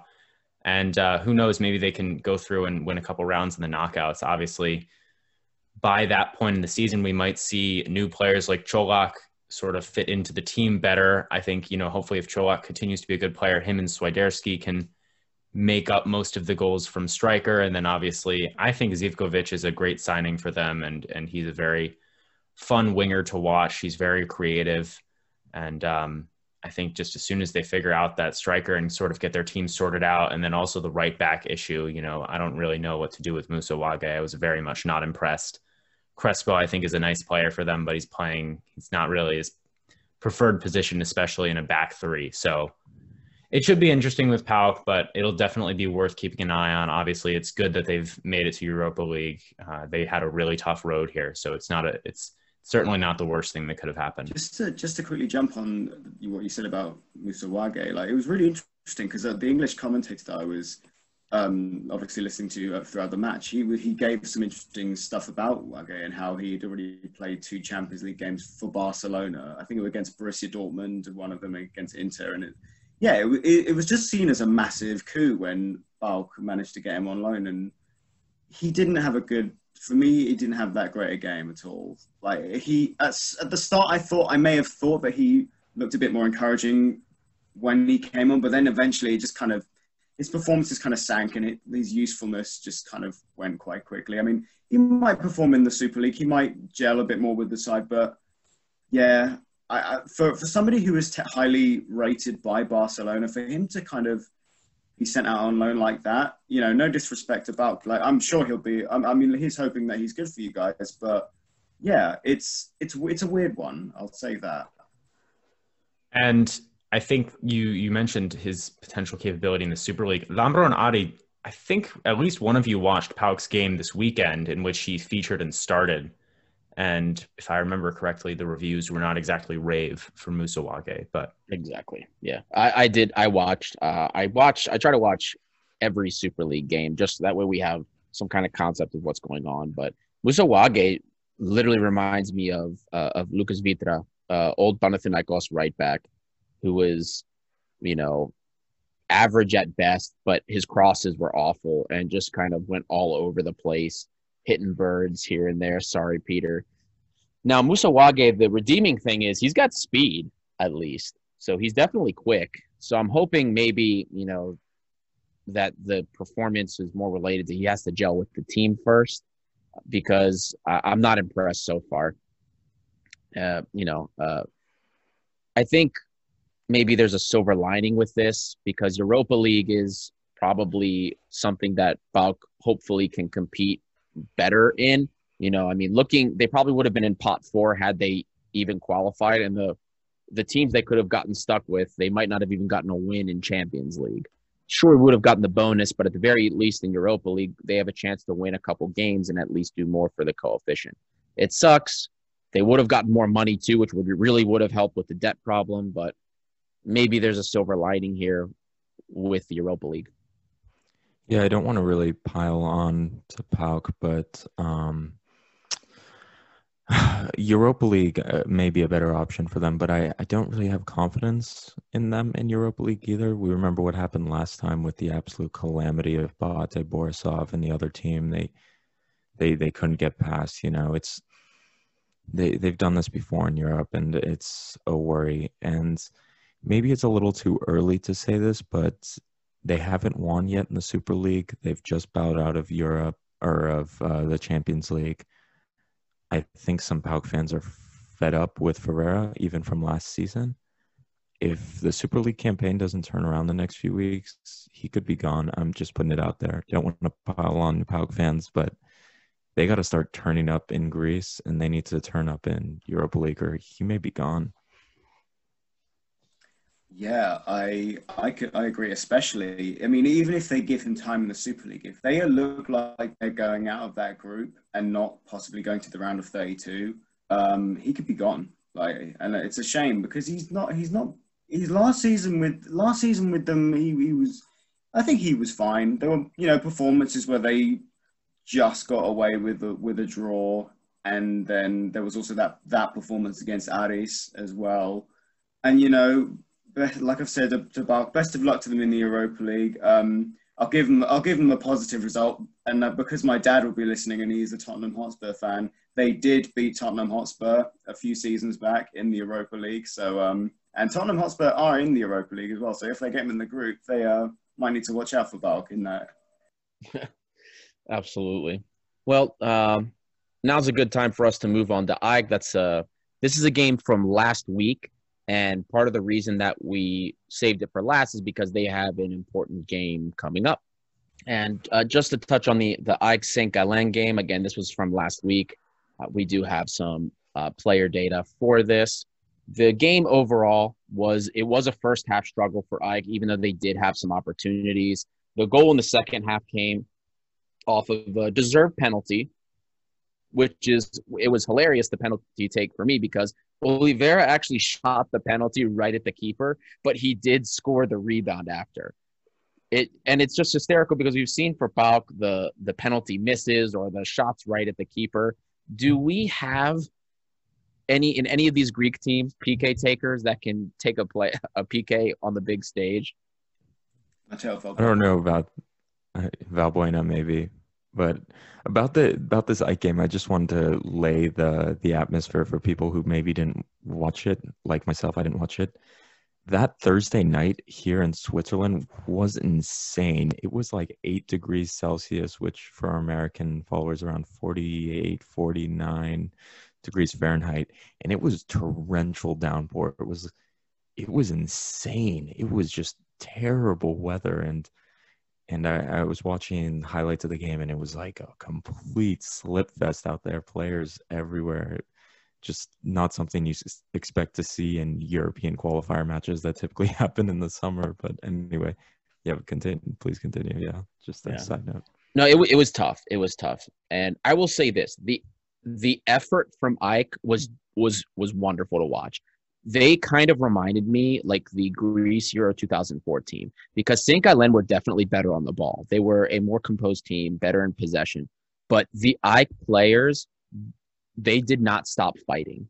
And you're going to see that in some of the player metrics. First of all, Oliveira, I mean, he was, if not the major creator of this game, one of the top two. Most of their opportunities came from his individual ball skill. The right back that was from St. Gallen, that poor guy must have been crying when the game was over because Oliveira made him look silly nonstop. I mean, just nutmegging, going by him. There was great skill from Oliveira, and he did at least get the rebound for that PK, which saw them win the game. Fought to maintain possession. I mean, the number of duels all of these players got into, they were just constantly pressuring the ball, constantly getting pressured, and Oliveira did very well. I mean, without his individual efforts, they probably don't get into some of the positions they did. They don't come close to winning this game. Another player that had a decent game was Karim Anzarifard. Some of you may remember him. He used to play for Olympiakos. Actually was one of the leading scorers in the league, competing with Prijovic, ex-PAOK striker. And then kind of over the summer, we cancel his contract and he goes to Nottingham Forest. AEK had him playing out on that right wing, right mid type of position. He didn't get a lot of touches on the ball. He had 3 attempted passes into the penalty area. One was a successful through ball to Oliveira, amounted to an opportunity, and he kind of disappeared in the second half. He ended up with a shot assist. So first half decent, but didn't really do much in the second half at all. Levaya fought for the ball a lot. This is a guy that we've, in our social circle have made fun of a lot for and discussed on the podcast for stuff that he did related to, just leaving Greece during COVID measures and lockdowns. But Levaya fought for the ball nonstop. 44 duels. He got into 44 duels. Levaya did not let anything go away from him without a fight. And he had to fight to maintain possession as well. And it makes sense. With context, AEK were getting sucked deep. They were getting sucked deep, trying to get the ball, and they had to fight for the ball. And then Levaya and Oliveira were getting caught on their own, and they had to use individual skill to create opportunities. Levaya had to do that a lot, and he was successful a good amount of the time. Now, sometimes he lost the ball, especially in midfield, but he had to get out of these situations and did so more often than not. Again, without his individual skill as well, they don't get into some of these dangerous positions.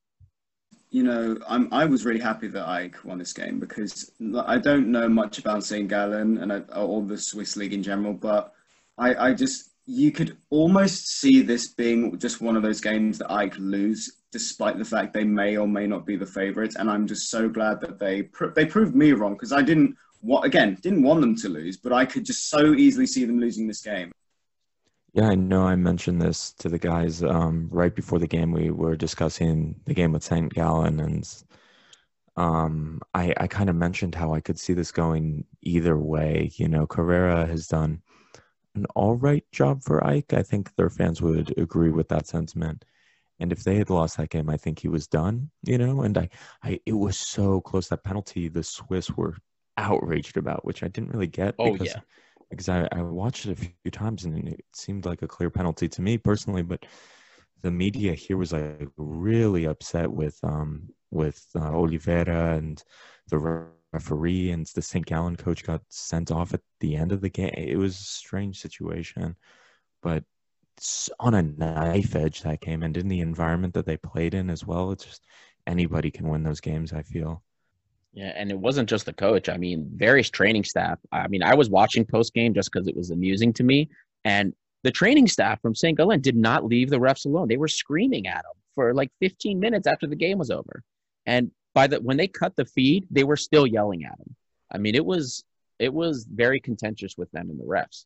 That is so very Greek of them, you know. Well, welcome St. Gallen. Yeah, welcome to Greek Super League. You can be our northern team. That is the most Greek thing that I've ever heard of a Swiss football team doing. But anyway. Yeah. Moving on to Madalos. Madalos had 2 shot assists. He was playing that 10 role for AEK. Lost most of his offensive duels. He was under a lot of pressure. I thought he did okay. He wasn't in a lot of opportunities where he had open people in front of him. So he wasn't super successful on the dribble. But again, he had 2 shot assists and 3 attempted passes into the penalty area, one successful. Not a terrible performance, but he wasn't one of the best on the pitch for AEK. I do want to kind of give a shout out to, the midfield, AEK's midfield. Kristicic and Simoes were all over the place. I mean, when I was talking about earlier that these guys were nonstop, this reminded me of Euro 2004, up and down. I mean, Simoes, 11 interceptions, 11 recoveries, didn't do much offensively. He had, I think 1 or 2 long passes, one which was actually a really nice send to Lavaya. All but 1 loose ball around him. Defensive duels, okay, not super successful, but we don't care really if the midfielders are super successful. We care about the fact that there's 11 interceptions, 11 recovers. He was getting to whatever balls, he was not pressing, and he was pressing a lot. Same thing with Kristicic. 12 interceptions, 9 recoveries.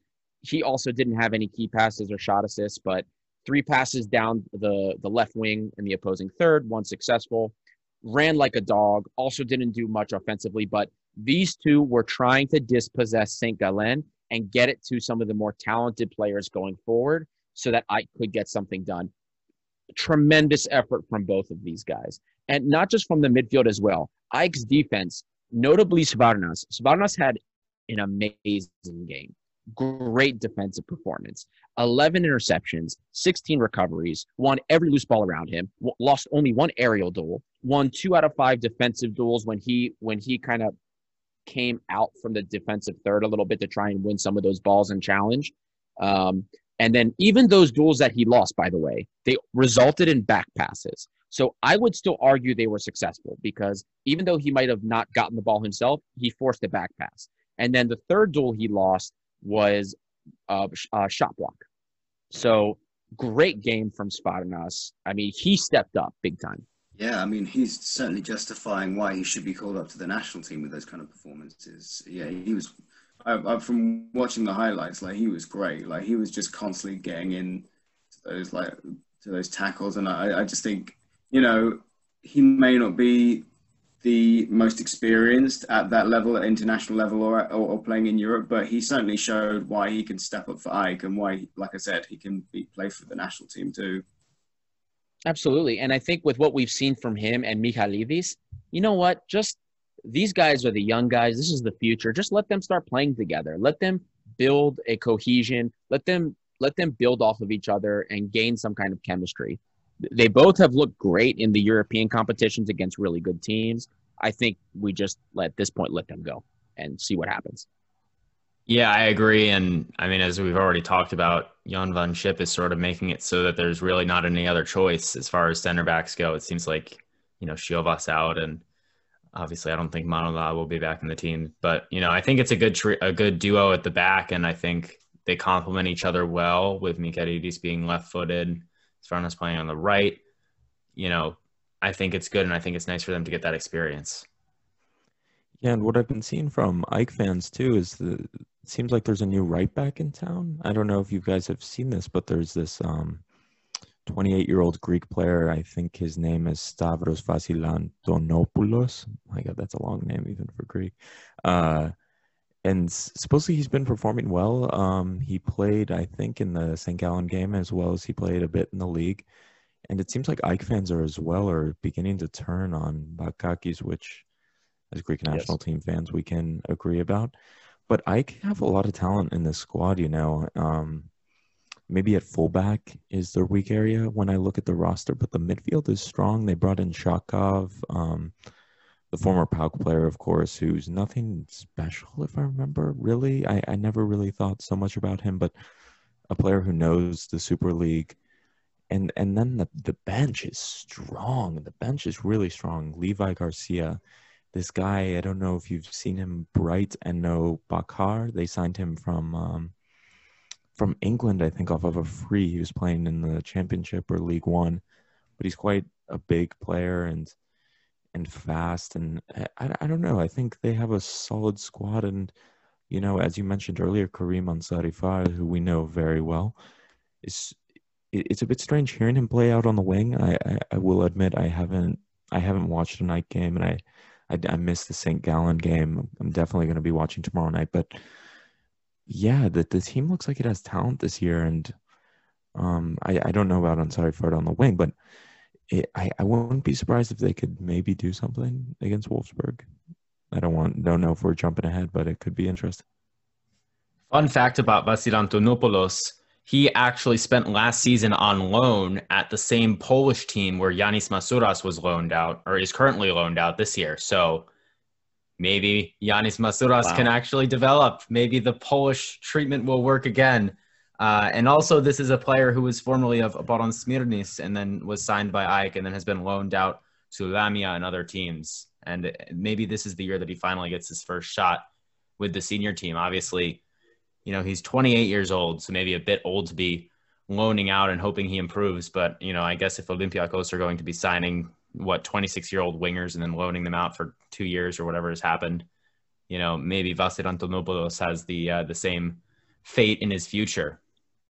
Quickly jump on what Lambros was saying about AEK's player Bright Ano Bakar. He's actually a former Wolves player, and he was on loan to a number of clubs at certain levels in England and in Scotland with Kilmarnock, and that's where he's come from basically.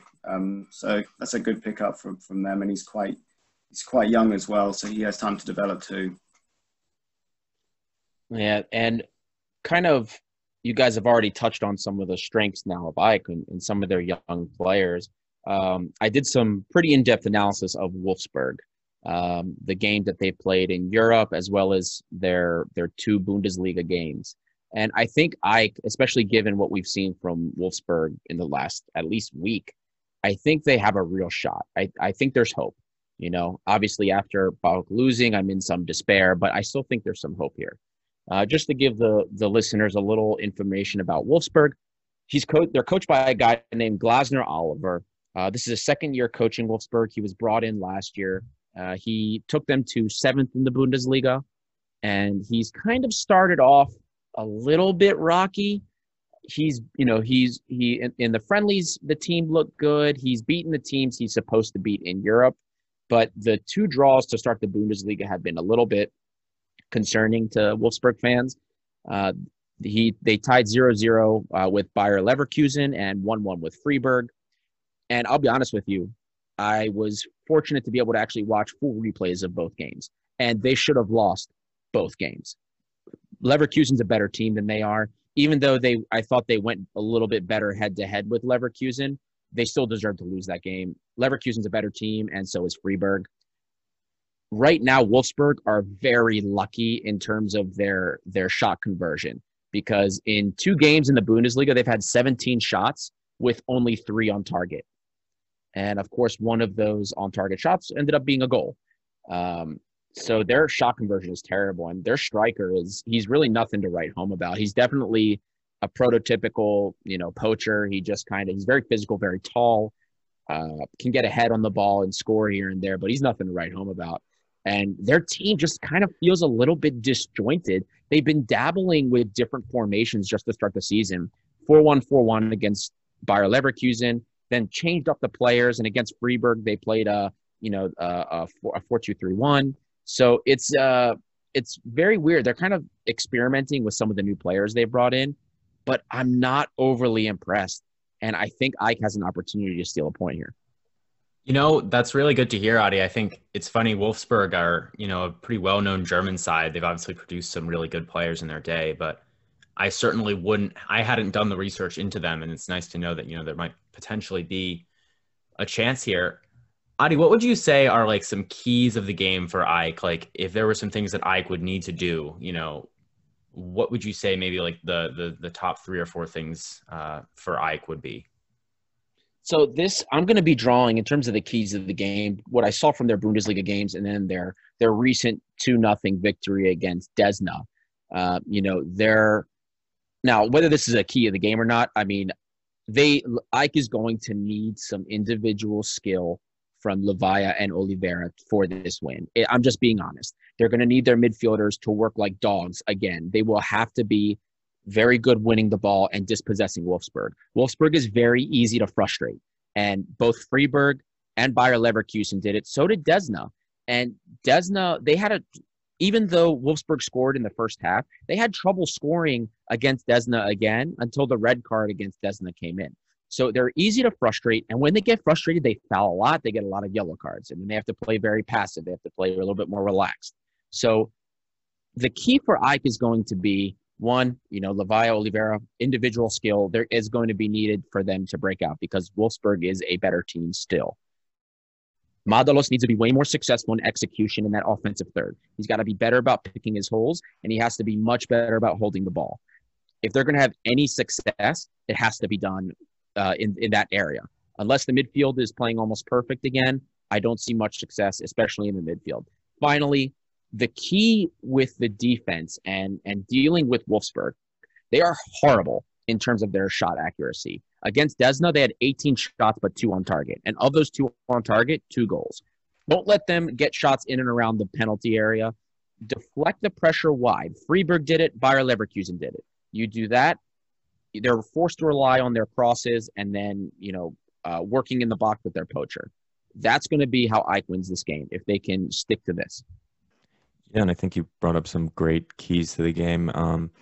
Just from past experience and from what I know of Wolfsburg, our American audience will know their star defender, John Brooks, very well, American international, of course. A player who I think, I don't follow the American national team, surprisingly. I hate to admit that, but I think a player who is trying to get back in the team or has been around the team, he's had a difficult case with Jurgen Klinsmann when he left. Also, another danger man is the left back, the French player Roussillon. I think he's been linked to some big clubs. And the striker you brought up, actually, I know quite well. His name is Workhorst. I think he's a Dutch international, and he's quite a controversial player actually in the Netherlands. He was just scoring a ton of goals out in Germany, and the Dutch national team was calling for a striker. And to be honest with you, the Dutch national team is still calling for a striker. That's this one they were rotating with Bas Dost and throwing Promes up top. So he was kind of seen as like the option, came in, didn't really do much. So he has goals in him. He may not be that impressive this year, but I think he's a decent player. So Ike and Svarnes will have to look after him as well. It's going to be an interesting game. Definitely. And I mean, Weghorst really didn't look good in any of these games. And they even against Freiburg, they benched him for I hope I'm saying his name right, Ginczek. I believe that's another German international, 29 years old. But they're clearly frustrated with him and his output because they did bench him. They tried a different striker who also didn't look so good. Again, Wolfsburg, a bad Wolfsburg is still very competitive and still going to be very difficult for Ike to play against. But there's an opportunity here, right? They're in a bad slump. They've drawn their last 2 games. There's an opportunity here. Again, like I said before, Ike's going to need a little bit of that individual miracle work from guys like Levaya, from guys like Oliveira. The midfield's going to have to stay compact. They're going to have to keep winning those balls, disrupting the play from Wolfsburg. Because if you thought St. Gallen was good working the ball around, German teams, they might not be super interesting to watch all the time, but they're pretty technical and they can keep possession and pass the ball around and move. They're well-oiled machines usually. So that's what they're going to deal with. But there's an opportunity here. Again, diffuse pressure to the wings, work the counter, and let's see what we get. Yeah, just to kind of jump on what you guys have been saying, I agree with all of what you've been saying. For me, this is quite an unfamiliar Wolfsburg side, but that shouldn't be something to be underestimated. They are still a fairly top team in Germany, always challenging for those European places. And I just have to be aware of them and make sure that they don't go in and score early. And, AEK have to be the ones to score early to get that 1-0, go 1-0 up, maybe score a second if possible. But it's going to be a tough game for AEK. Wolfsburg are a top team. Yeah, absolutely. And then, with PAOK's loss, we don't get our bonus points for having another Greek team in the Champions League group stage. So getting a win from AEK here, just for the coefficient, you don't get any bonus points for getting into the Europa League group stage, but at least we get the points for the win, which will put us very close to, it'll get us pretty close to Serbia at least. Now, hopefully, if the remaining teams lose tomorrow, that AEK win gets us obviously even a little bit closer. Unfortunately, Midtjylland lost today, Danish team. They beat Slavia Praha, which is helpful because obviously, we want to have some ground on Czech teams who are behind us. The Czech league is behind us in the coefficients, but we really needed the Danish teams to lose because we are fighting with them to get to that 15th spot. Some other games you guys can watch out for tomorrow that have a direct effect on our coefficient. Young boys, it would be nice if they lost because Switzerland, even though we passed them, if they win, it could just as easily flip back. Dynamo Zagreb, Croatian team, they're behind us. Red Star, Serbia, they're still in front of us. They're playing Ararat, which is an Armenian team. Probably going to beat them, but it would, again, as Olympiakos fans, I don't want to say anything bad for our Orthodox brothers, but if they lose, it does help us with the Serbian coefficient and catching up. Victoria Plzen plays Hapoel Beersheva. They're probably going to win that. Basel's playing Siska Sofia. That could be tough. Basel's a very good team, though. They're expected to win that. It would be really nice if Copenhagen could lose to Rijeka. As many of you know, Zeka, Greek international, does play for Copenhagen. Even though I don't want to wish him, or even though I would like to wish him well, I'd rather him lose. Again, we need to catch up with the Danes. AEK Wolfsburg, don't need to say anything about that. Then we have Slovan Liberec versus Apoel. Steven, I'm sorry, but we need Cypriot teams to lose so we can overtake them in the 15th It's fine. position. I have no.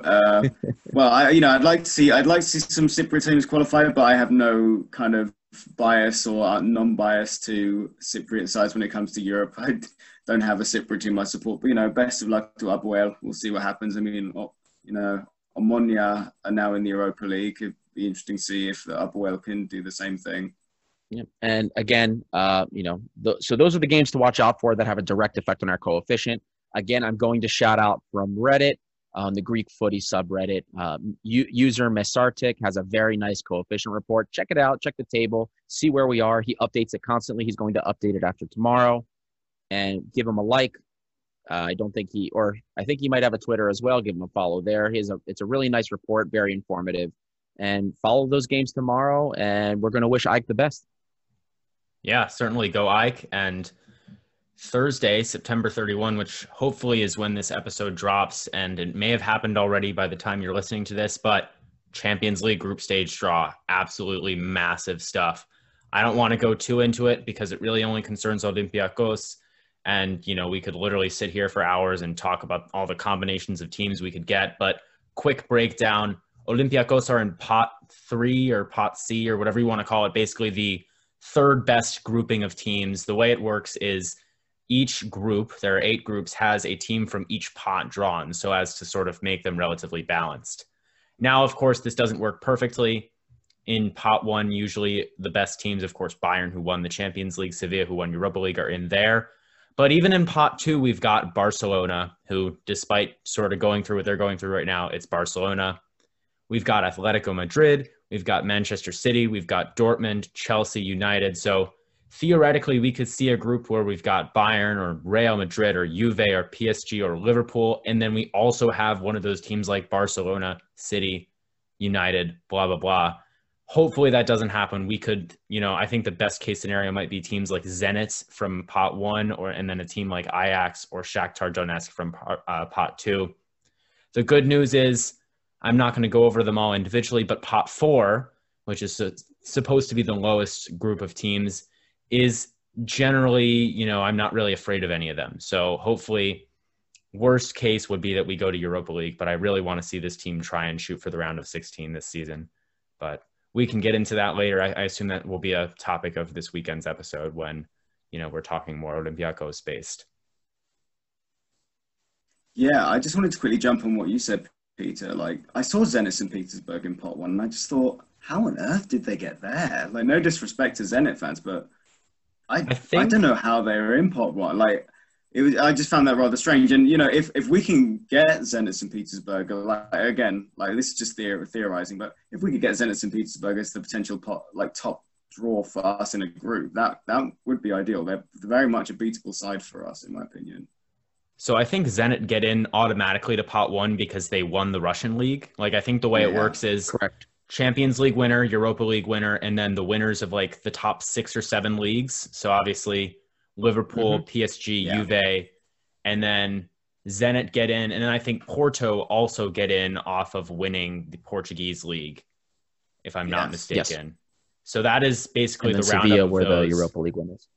Yeah, Sevilla win the Europa League, exactly. And then after that, it's just ordered by the club coefficients, which are basically the club version of what we've been talking about over and over again in this podcast. So, of course, we are the third group because, obviously some of the bigger teams are in the second group, and Olympiakos, obviously individually winning games improves their coefficient as well as a club. So that's also something to keep an eye on. Yeah. So guys, to kind of wrap this podcast up, I don't know if you guys have the list up with you, but how about we make a group or teams we want to see to kind of wrap this podcast up? Peter, for you first, do you have any teams you want to see, a group you would like to see? As in an Olympiakos group? I'll just say. Yeah, go ahead. Let's go Zenit.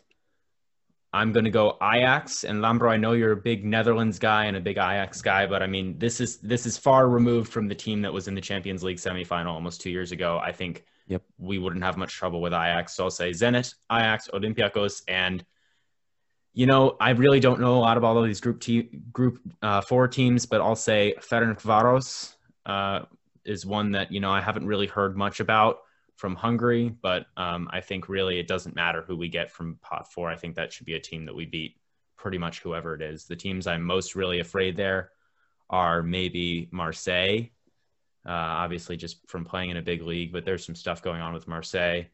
And Rennes, also from France. They've got one of the best young midfielders in all of world football right now, but I don't really know much about them otherwise of the team. So I don't really think pot 4 matters that much. I will controversially say I would like to play Chelsea because I think considering how they've played recently in the Premier League, not just because it's Chelsea and it'd be great to see an English side play a Greek side, they're struggling defensively at the moment, and I feel like that's something that we could capitalize on. So I would be interested if we could potentially get Chelsea, and also, like I said before, either one of Zenit or Porto would be ideal for me from pot 1. And then congratulations to Ferencváros, first time in the Champions League / European Cup in 25 years. Massive qualification for them.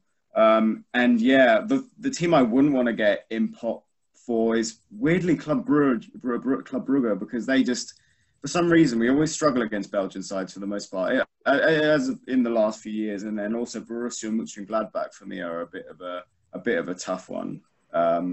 But yeah, for the vast majority of pot 4, I would be fairly comfortable with. Stephen, I don't know if we covered this last time, but my English team is Chelsea. You're not wrong, but I just didn't appreciate hearing that because it reminded me that Marcus Alonso exists, and I just really wanted to just forget about that. But I mean, honestly, we were talking about it before the episode, just the 3 of us, and I was thinking to myself, like sort of thinking as a Chelsea fan, I would be scared to get Olympiakos. Like that's a team that's a game that I could see Chelsea losing. And obviously, you know, the English media, of course, would paint that out as like Chelsea blew it. You know, I mean, I could very much see Olympiakos winning. That's certainly one of the teams I would prefer to get from pot 2. Like you're right, there's some issues there. Hopefully, Marcus Alonso will be fired into the sun by the time that game is played. And Thiago Silva, the 36-year-old veteran center back we signed for cerebral presence, won't be giving the ball away for. It's probably wrap up the podcast at this point. I'm getting a little upset. Adi, you want to go and then I'll finish it up. Well, it's not what I want. What I want never happens. So I'm going to tell you what we're going to see, because what I never want always ends up happening. It's going to be Juventus. Then we're going to get Manchester City from pot 2. Okay. And then in pot 4, we're going to get Borussia Mönchengladbach or whatever the however you say it. That's what we're going to get. It's going to be awful. It'll be another group of death.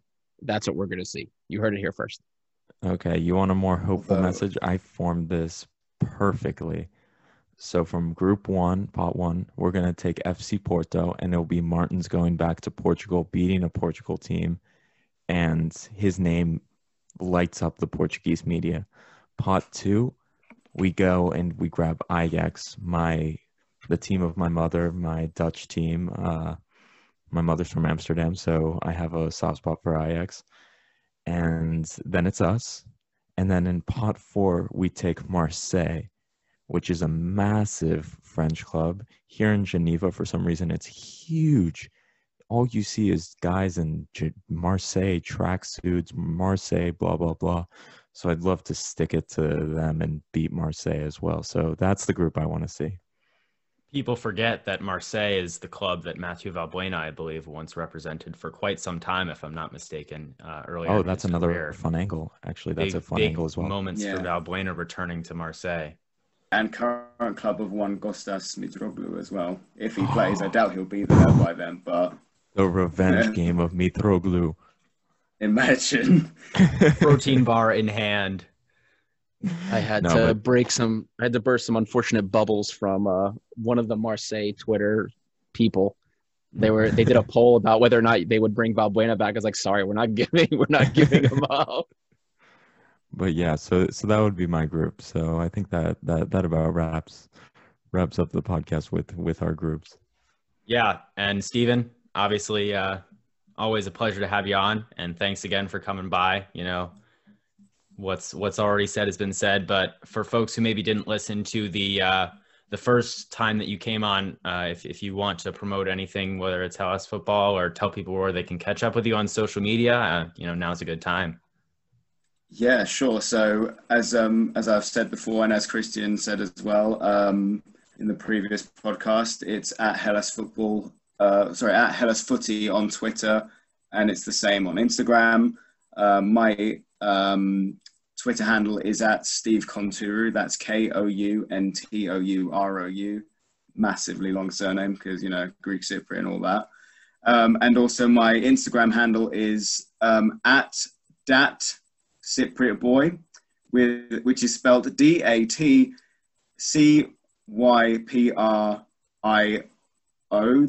dyslexia. Boy is spelled BOI because, of course, it is. Because you're so edgy. That's why we love it. Oh yeah, you know it. All right, well, that's great, and we'll be sure to keep in touch with Hellas Football. I know we have some other guests coming on from them, and listeners, don't be surprised if you're hearing from Steven again on the pod sometime soon. Obviously, we've yet to actually discuss Olympiakos in a solely Olympiakos episode, so maybe that will have to happen at some point as well. I'm very sure I'll be back for that. All right. Well, in that case, I know this has been a long one, but we really wanted to make sure that we gave time to every single team. We didn't want to just talk about Olympiakos and then spend like 5 minutes on PAOK and 5 minutes on AEK. Obviously, we know that people come here for all the different games and whatnot, and some people just want to keep up with Greek football in general. So we're trying to make sure that we can give that to the community as much as possible. Thank you all for listening, especially if you've made it this far. We are continuing to push out content for you guys, and we're continuing to be welcome to feedback. So feel free to DM us anywhere on Twitter, Instagram, whatever. can follow us at Gate7INTL if you aren't already. And also feel free to leave a review. I think, we've gotten 1 or 2 reviews on Apple Podcasts. Maybe we'll start reading them out live on the pod in case people want to see the reviews read out. That could be a fun little thing that we do. And aside from that, I think that's about it. So from 4 different countries today and 2 different continents, we wish you well, and we will see you soon.